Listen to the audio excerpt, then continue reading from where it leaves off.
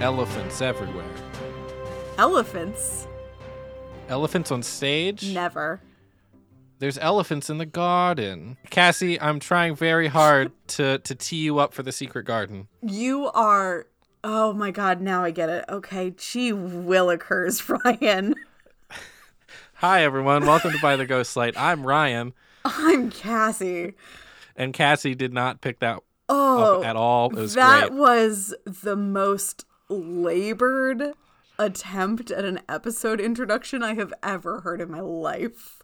And this is number 8 for us, I believe, at this point. So I think I'm batting 1,000 here. Like, that's pretty good. I'm going to listen back to that one and be like, yeah, that was a good bit. Solid Elephants in the garden. Elephants in the garden. Why are we talking about Secret Garden? We have to talk about Secret Garden because luminaries of our field keep passing away. Yeah, it's very sad. It is very sad. We lost Lucy Simon. We did. We lost Lucy Simon, who is the composer of the Secret Garden musical, and not a lot else, unfortunately, because the Secret Garden score is stunning.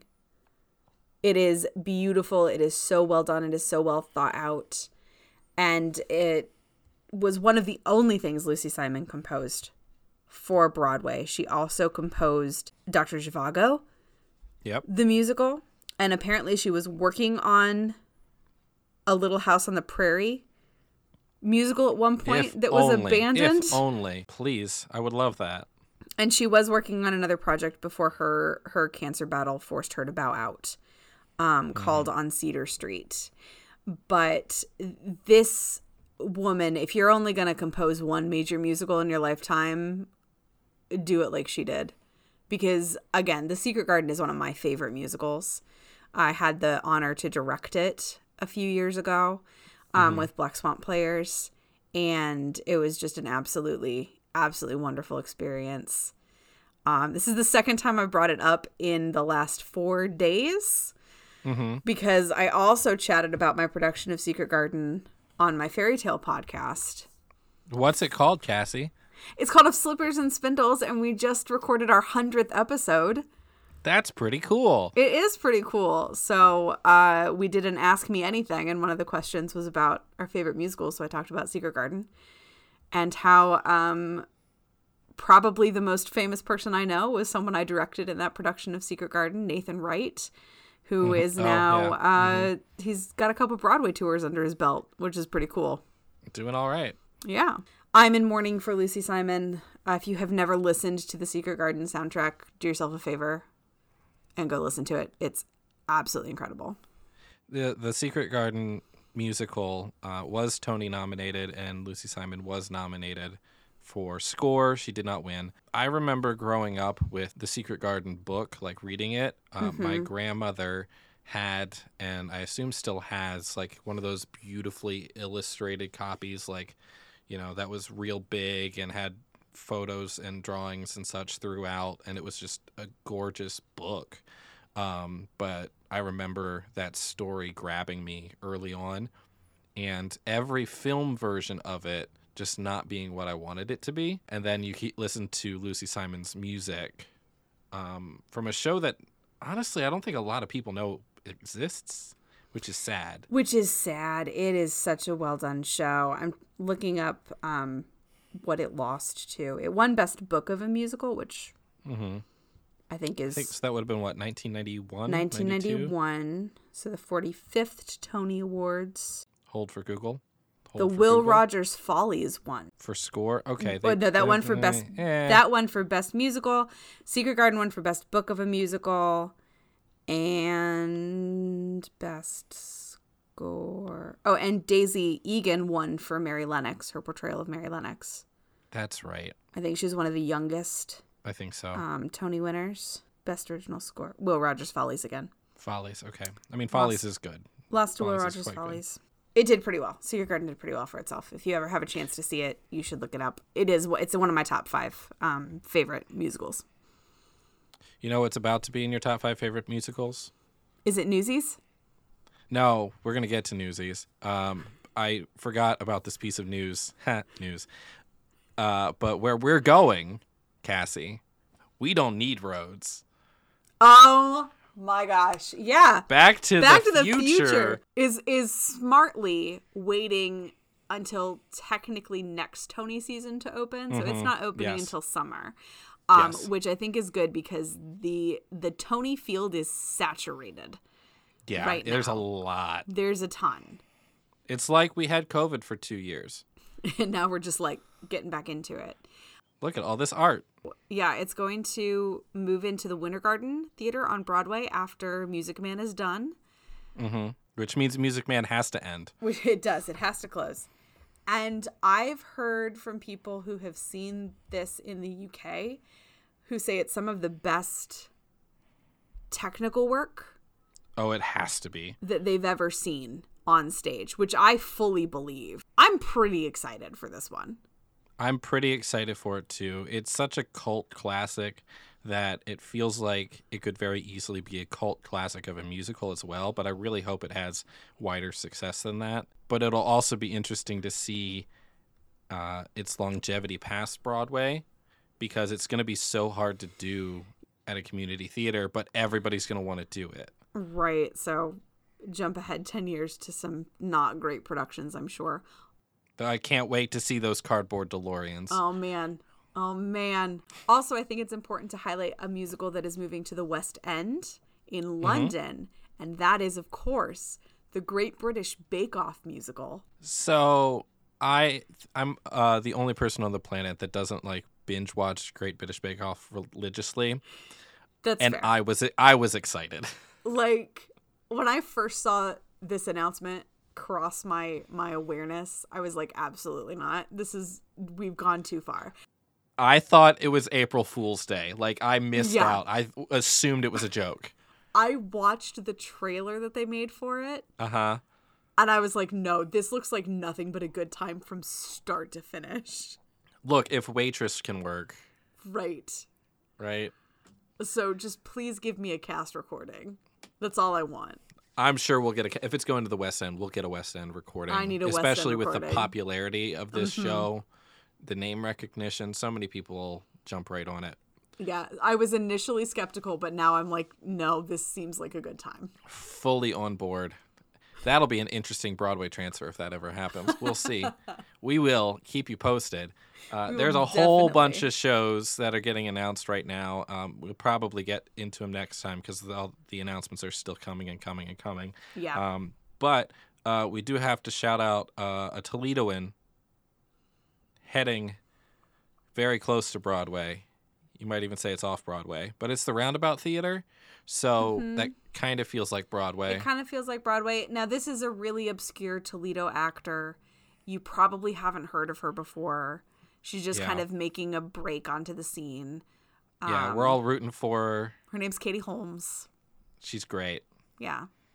Yeah. So Katie Holmes is going to the Roundabout Theater. I really hope that joke played. Me too. It'll be great. Katie Holmes is going to the Roundabout Theater. She's going to be in the New York premiere of The Wanderers by Anna Ziegler. I know absolutely nothing about this. I just know she's doing it. Previews start in January and it opens in February. So it's a play. It's a it is short. It is here's a little synopsis. Orthodox Jews, a strong start. Esther and Shmuley are newly married, and their future is written in the laws of the Torah. Secular Jew Abe is a famous novelist who believes he can write his own future, until an unexpected email from a movie star, Julia Cheever, played by Holmes, puts his marriage to the test and threatens to prove him wrong. So we'll see. It's at the Roundabout, and the Roundabout does good work, so we'll see. I think the most surprising part of this bit of the announcement is that I'm sure people didn't know that Katie Holmes was from Toledo.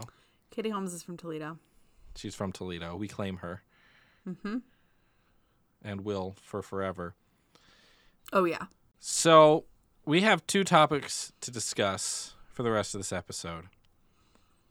And both are important. One deals with the casting process of a public school, junior musicals, advancing art in schools and theater in students, and all of those good, wonderful, awesome things. The other is the greatest Shakespearean adaptation to ever be created. I don't know if I can officially agree with that statement, but it is definitely up there. I would have to watch it again to like fully back up that statement, but it Yeah. might be that. So you want to talk about Newsies or you want to talk about Rosalind? Let's talk about Newsies first, and then we'll wrap up with Rosalind. That sounds great because we're just going to go and go and Oh, go yeah. for Rosalind. So Newsies. Newsies is great. It's a show. If you haven't seen it, you should. It's pretty cool. And you had auditions. I did. I had auditions. Auditions and callbacks, and I put out the cast list last night, right about midnight. I'm evil because I told all of the students that if it wasn't up by 11, it probably wasn't going up that night. So they should just go to sleep, and they'd see it in the morning. And then I got it done about midnight and posted it, and it was pretty great. So this is where I really want to pick your brain, because I think the way that we handle auditions is similar, but I know that there are some important differences because you direct for a public school, whereas I direct for an independent theater company. Yes. I don't know. I guess what does your process look like? And then I'll talk about how similar it is to mine. Sure.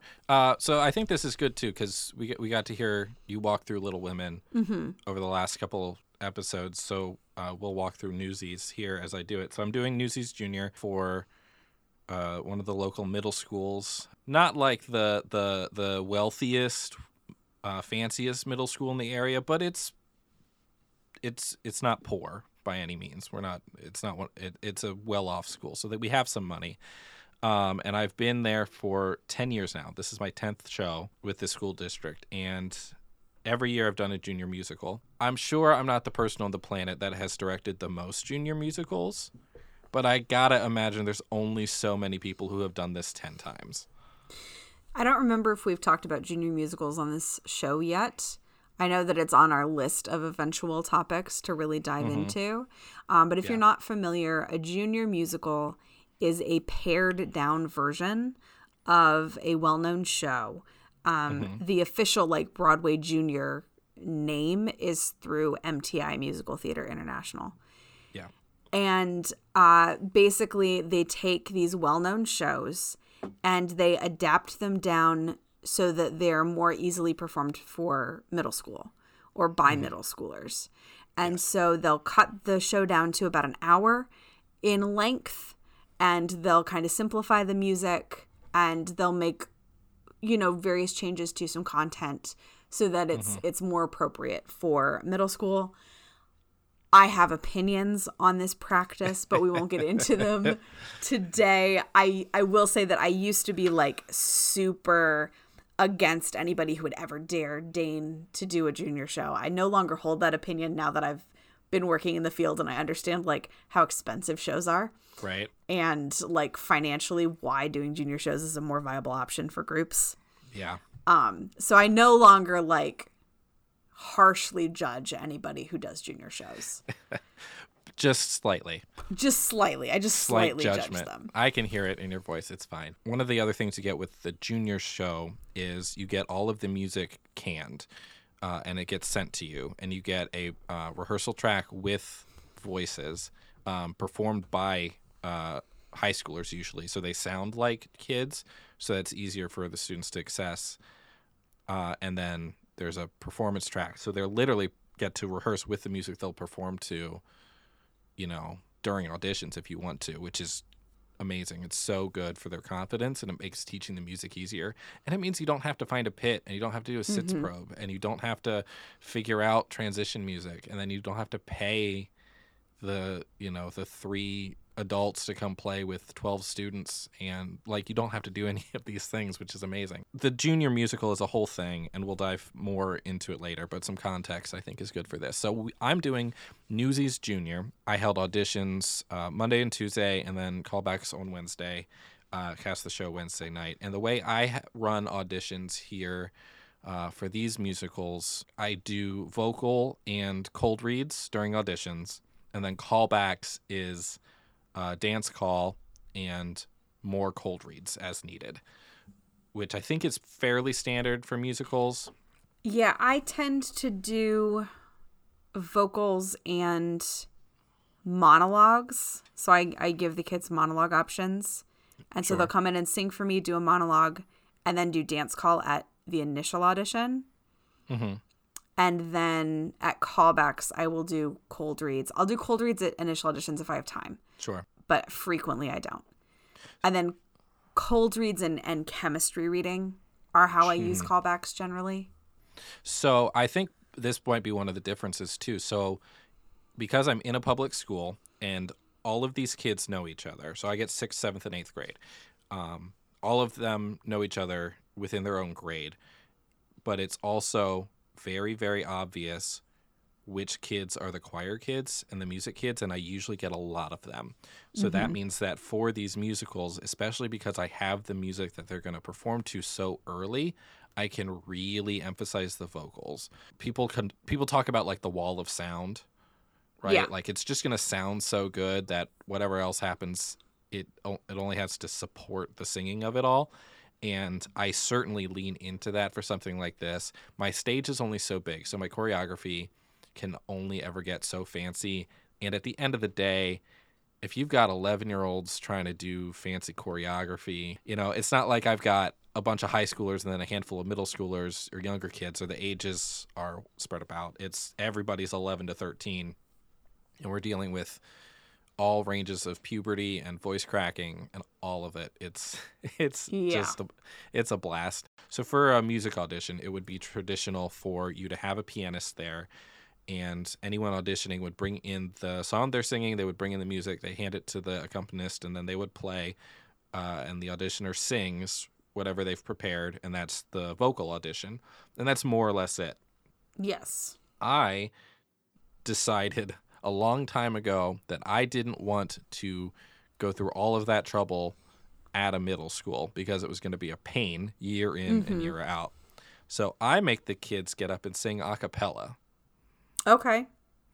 So they have to show up and they have to have whatever song prepared that they want. I don't care if it's from the show, not from the show, pop song. They could sing Happy Birthday. I don't care. Sing something, and then I send them up on stage one by one, and they have to sing like a verse and a chorus. They can have the words in front of them. A couple of times they try to like sneak an earbud in so they have something to listen to.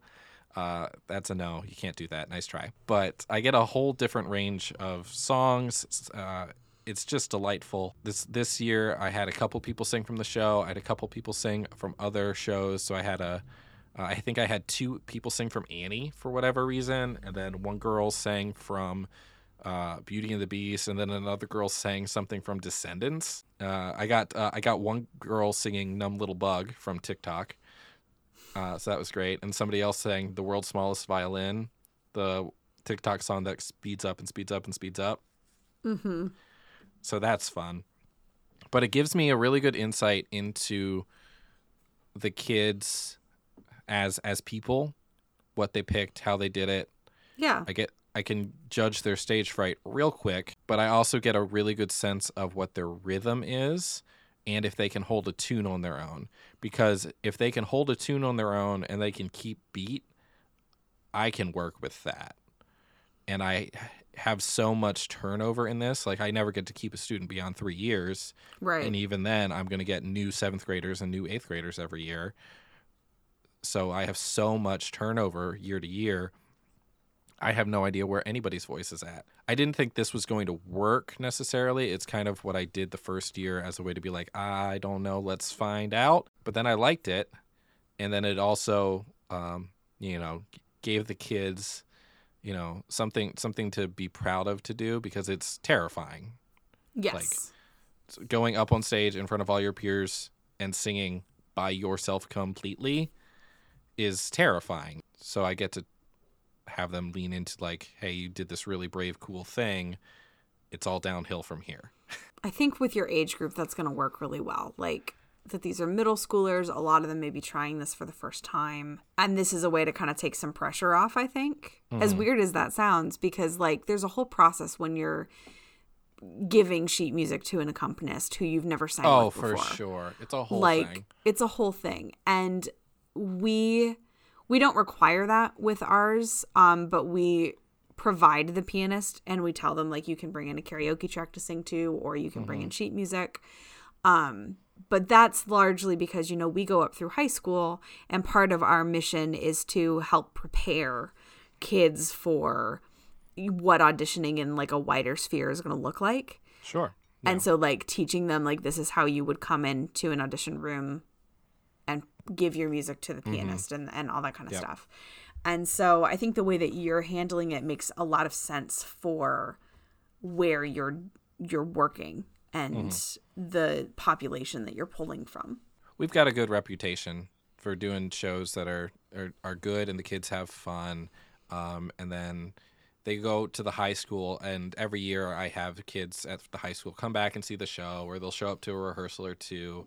But they talk about how going through an audition process like that at a younger age just gave them so much confidence. Like, I did that. I had to get up and sing that in front of all my friends, and then I got in the show. And then I did it again the next year.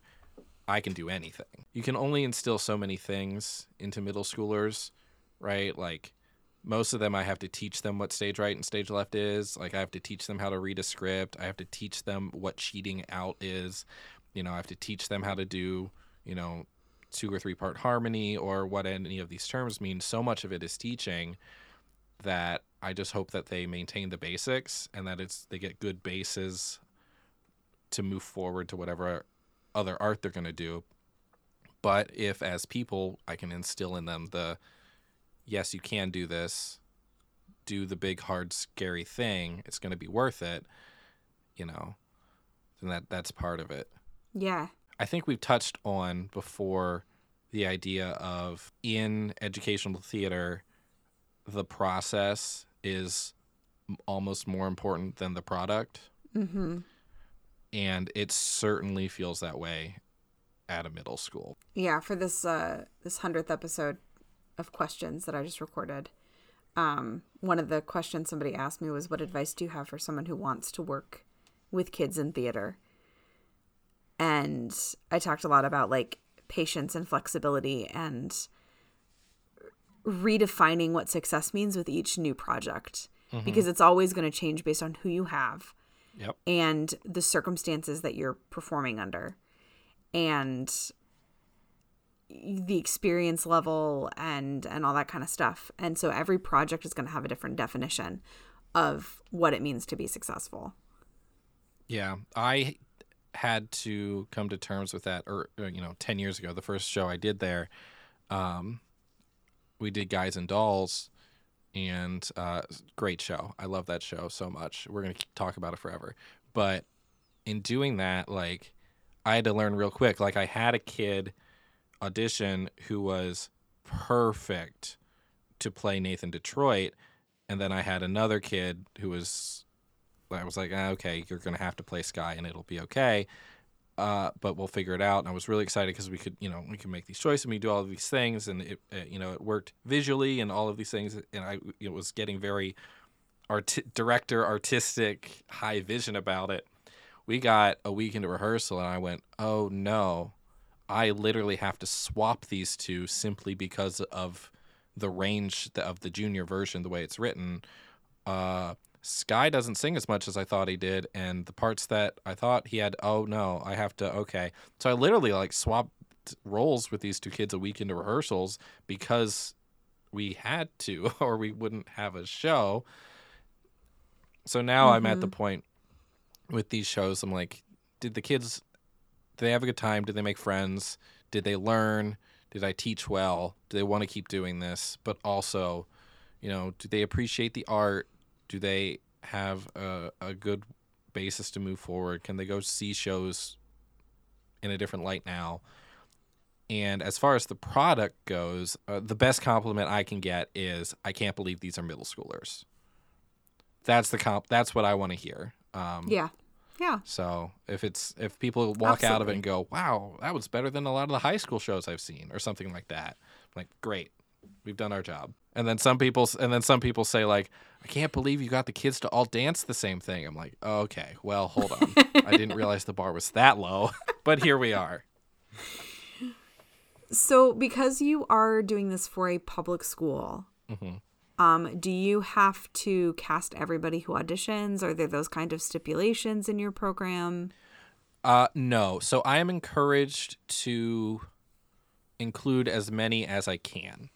Okay. However, participation in it is looked more at... Can't talk. Participation is looked at more closely with like how they run sports. Like you have to try out, you have to get on the team, you have to be dedicated to it. You can be removed from the team, right, for bad behavior or missing practices or whatever. If you don't show up to practice, you can't play the game. That is the mindset that they had over there.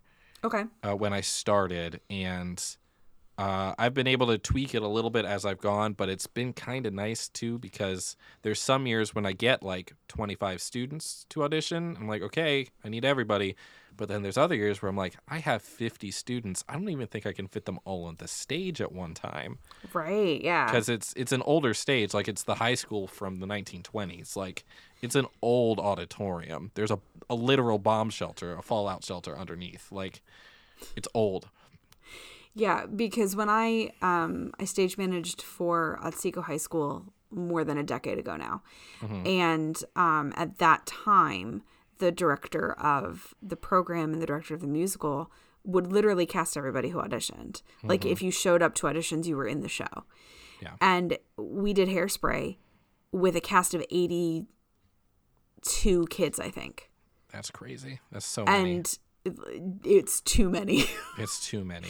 It was nuts because trying to stage manage that and trying to manage all those kids backstage, like it was absolutely nuts. That's chaos. Like I get ticket sales, and I get it's a fine line, because you don't want to deny students, especially in a public school, the ability to do art.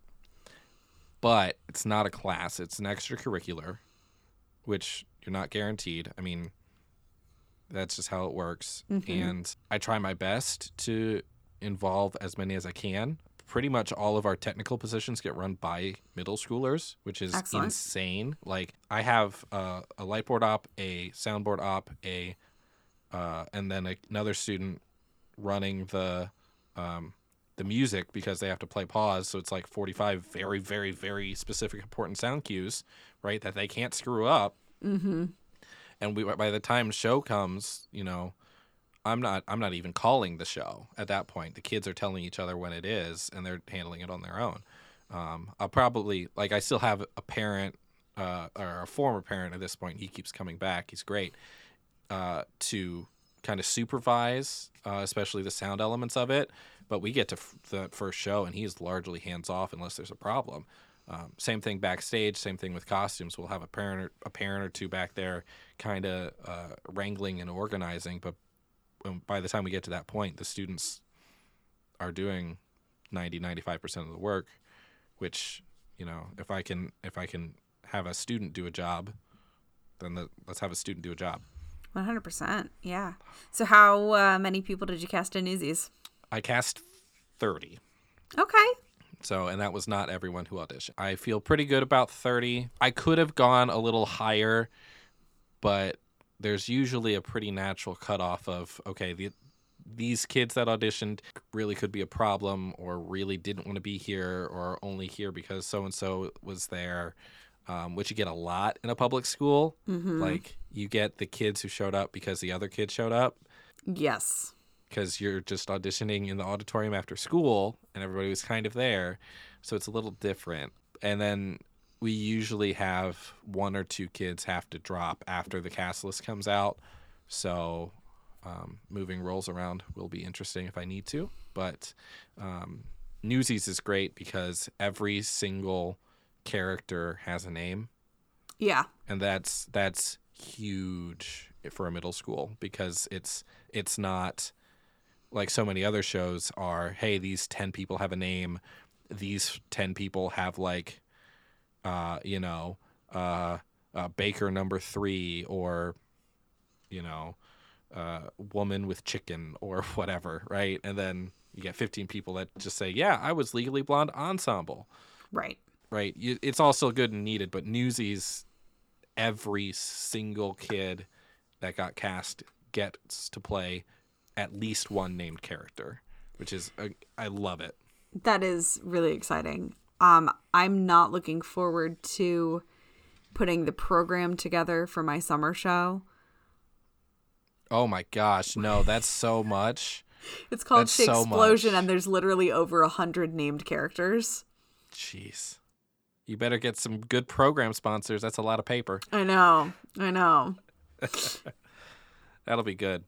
So on the one hand, I was like, yeah. And then I'm like, maybe I just have my 3 named narrators and everybody else is just listed as ensemble. There you go. Because everybody except the 3 narrators is going to be playing at least 3 different characters. That sounds like a nightmare. The spreadsheets you'll need to figure that out. Ryan. You already have him? They're already made. Good job. This show So proud of auditions in April. you. Good job. And my actor cast list spreadsheet is already made. Good. Yeah. Good. Great job. I'm looking forward to hearing more about Newsies as you go into this process. Right? It'll be great. I'm very excited. The only other thing I want to add is that I got some pushback earlier on in my tenure here. Tenure, that's a good word. About cross-gendered casting. Mm-hmm. I got some pushback. And nothing really ever came of it too much, but I tried to at least have the leads not be, because we were going to get some nasty emails from this conservative school district. Right. Which is, it's a public school, so these are the things we deal with. Yeah. But in the last handful of years, probably 3 or 4 years, not only have I seen more students and really being able to see the shift to a wider range of pronouns in a middle school. Yeah. And a lot more students exploring there and trying to figure that stuff out at a younger age. Because when I started, this was not 10 years ago. This was not a thing. No. Not at a middle school. Not in middle school. Mm-mm. No. Now it is. It is absolutely. And that's phenomenal. So it has let me kind of have a little more freedom in casting. So like our Jack is played by a boy, a male, and our Catherine is female. Crutchy, Davy, and Les are all going to be played by females. And then most of the Newsies are actually divided up, and it's specified now in the junior version whether it's a male Newsie or a female Newsie. And I pretty much just said, screw it. They're all being played by females. Mm-hmm. And we're going to kind of get to let them pick for themselves how masculine or how femme they want to present. Absolutely. On stage, which is cool. But also at the end of the day, like, they're all wearing like ratty button-ups and newsy hats. Like, there's only so much that can happen here. Right. So it'll be good. Yeah. It'll be good. And we perform in early February. So I get an extra couple weeks, but then we have to deal with Thanksgiving and Christmas. Mm-hmm. But that is a conversation for a different episode because Cassie, you watched Rosalind. I did watch Rosalind. I spent like a solid week because I watched Rosalind like the day it came out. And then I had to spend like a week going, Cassie, have you watched it? Cassie, have you watched it? Cassie, have you watched it? So, Cassie, you watched it. I did watch it. And the reason it took so long is because with my fairy tale podcast, we are dependent on my co-host's chemo schedule. He can't record the weeks that he has chemo.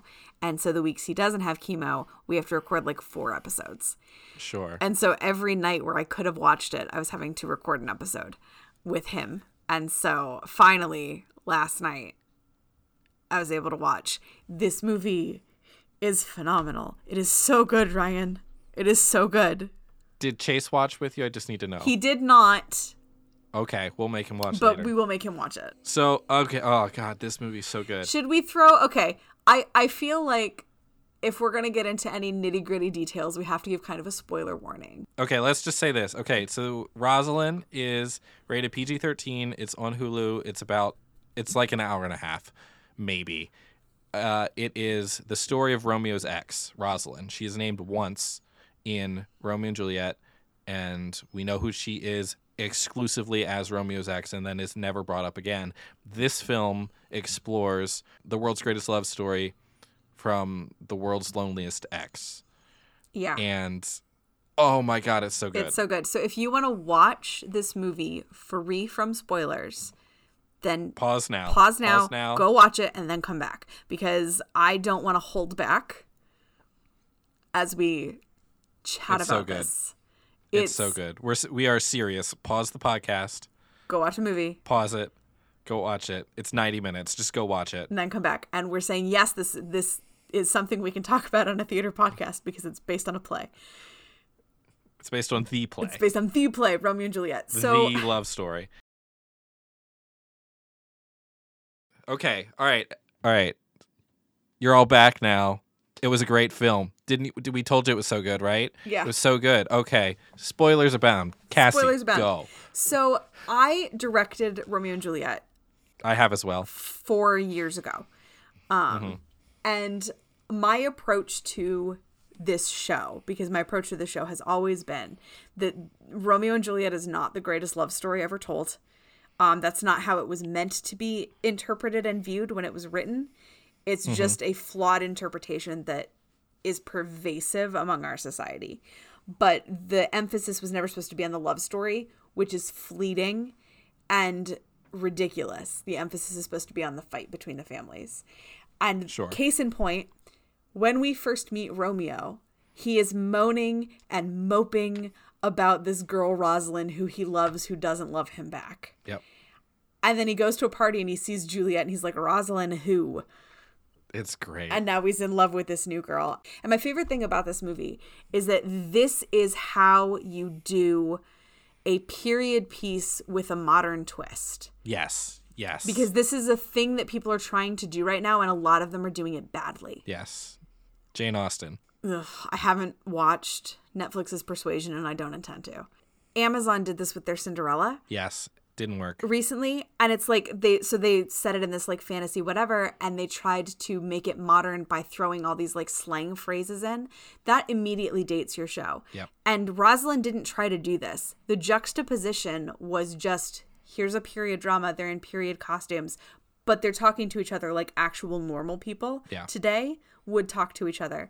And they really set that up in the beginning. Except for the times when they didn't talk normal. And Romeo got poetic. So that's how this opens, is you have Romeo climbing Rosalind's balcony and he's giving this poetry that I think is mostly straight out of R&J. It's straight out of it. And then like Rosalind's first line, I think, is, why are you talking like that? And then like 30 seconds later she goes, oh shit. It's great. Yes, it's so good. It's so good. This is how you do it. Don't try to load it up with slang. Like, no. Just let the fact that they're having conversations that like you and I would have be enough. It's so good because you expect the poetry and the language and the pentameter and all of this stuff. And there's moments where they lean into it a little bit, but then they call themselves out. It felt a little bit like when in a musical somebody actually starts singing and then they get called out for, hey, why are you singing?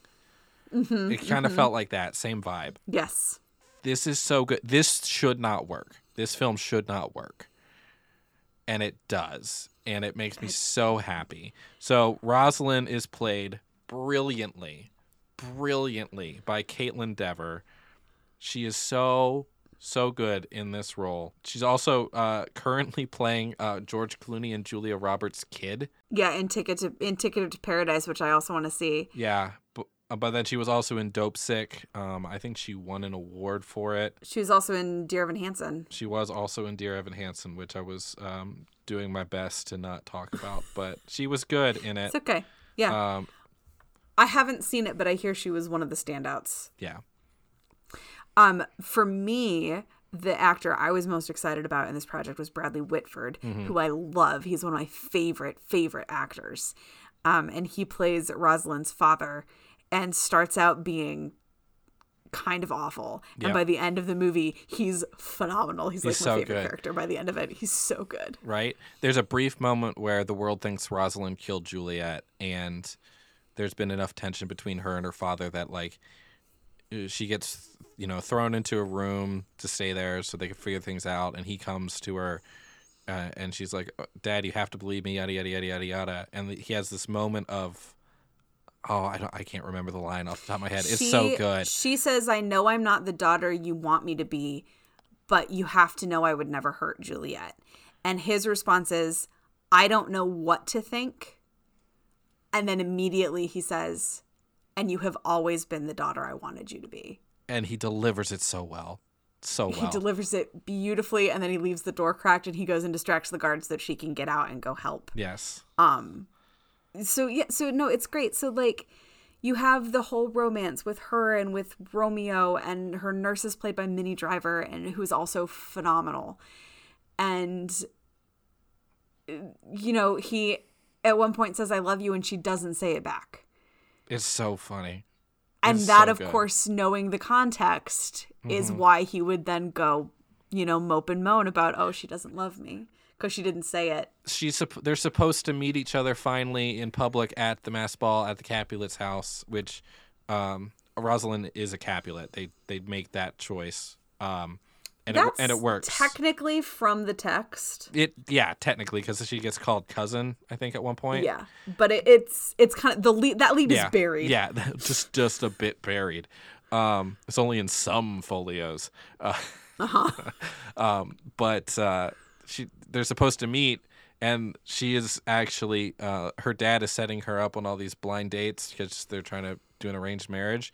And she actually like ends up on a boat in the middle of nowhere in a rainstorm while she's supposed to be meeting Romeo at the ball. So because that doesn't happen, he meets Juliet, who is her cousin, and it's just a beautiful mess all the way around.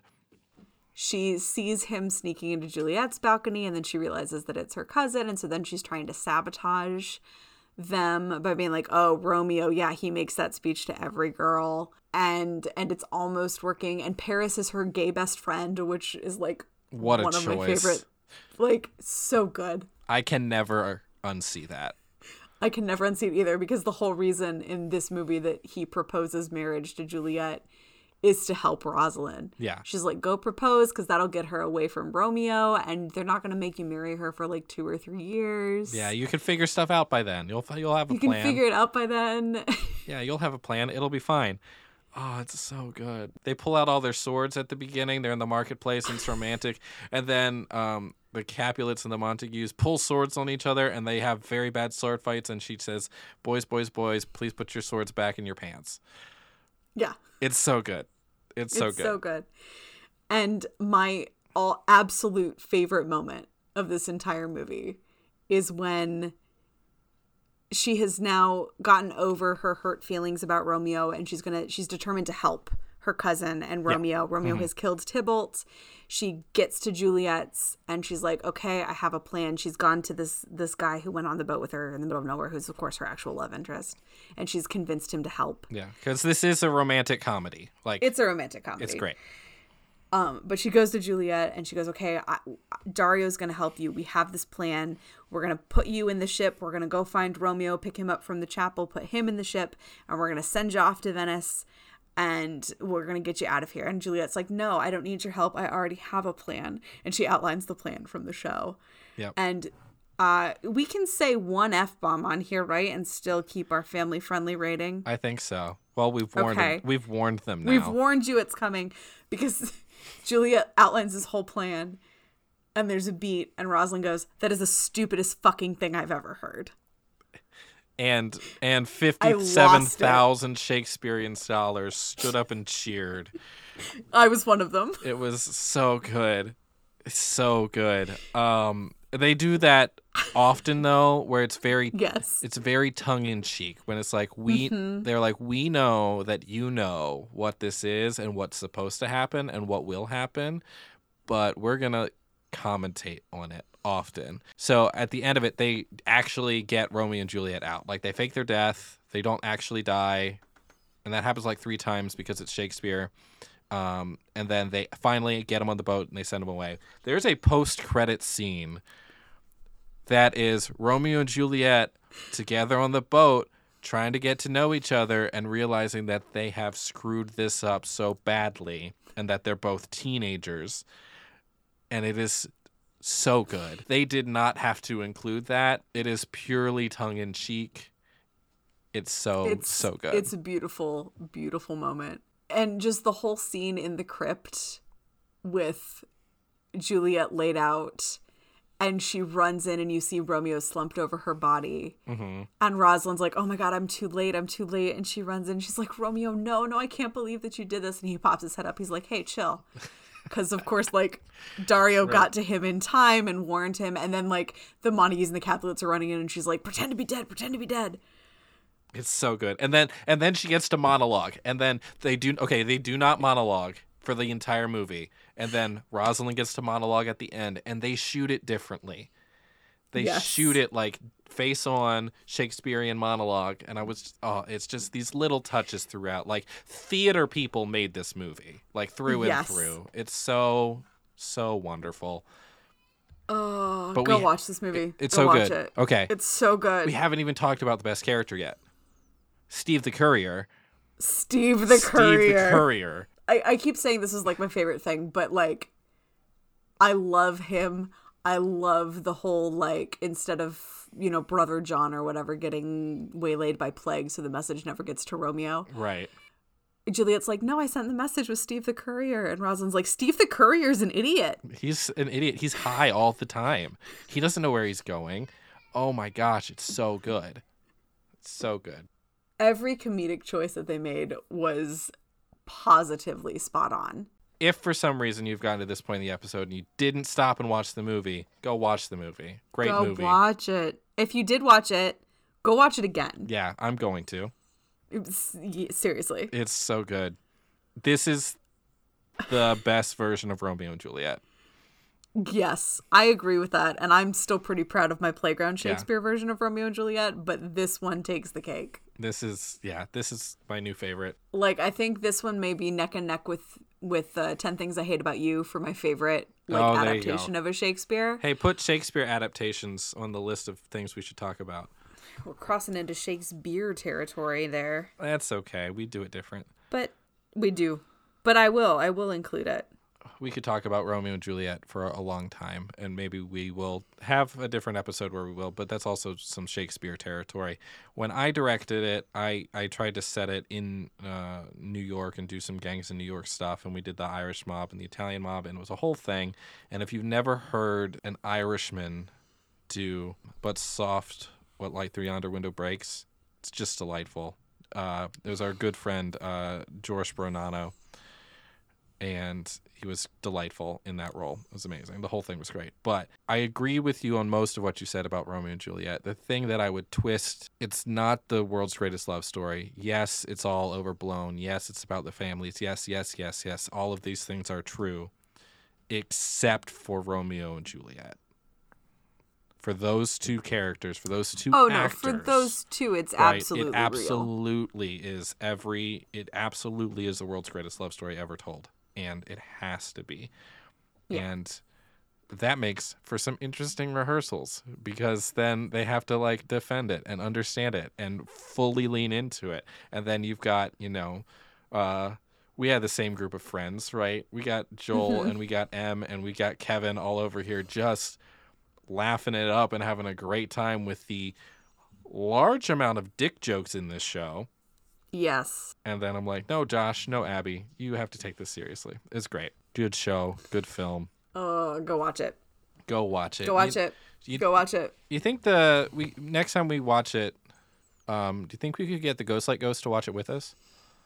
I think the Ghost Like Ghost should definitely watch this movie with us and Absolutely. chime in. Do you think the Ghost Like Ghost came from a crypt? Maybe the Ghost Like Ghost is the ghost of Paris. So that would make the Ghost Like Ghost Paris? Yeah. Paris the Ghost Like Ghost? Paris the Ghost Like Ghost? I don't know. Maybe. There's a lot of dead people in Romeo and Juliet to choose from. There are quite a few. Paris the Ghost Like Ghost. You know what? That is actually the right amount of niche reference for this show and this network. I agree. I can get behind this, and we'll make everyone else get behind it. Absolutely. Because we're gonna make the Ghostlight Ghost a thing. Absolutely. We just got to get everybody to lean into it. It'll be great. Thanks so much for coming along with us on this weird journey that is By the Ghostlight. You can find us on Twitter at By the Ghostlight, and our network is at ghostlightmedia.net. All the other fine shows there.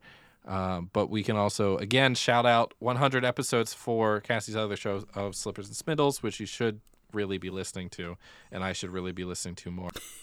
Thank you so much for supporting both our podcast and Ghostlight Media, our podcast network. Until next time, friends, I'm Cassie. And I'm Ryan. Join us next time by the Ghostlight.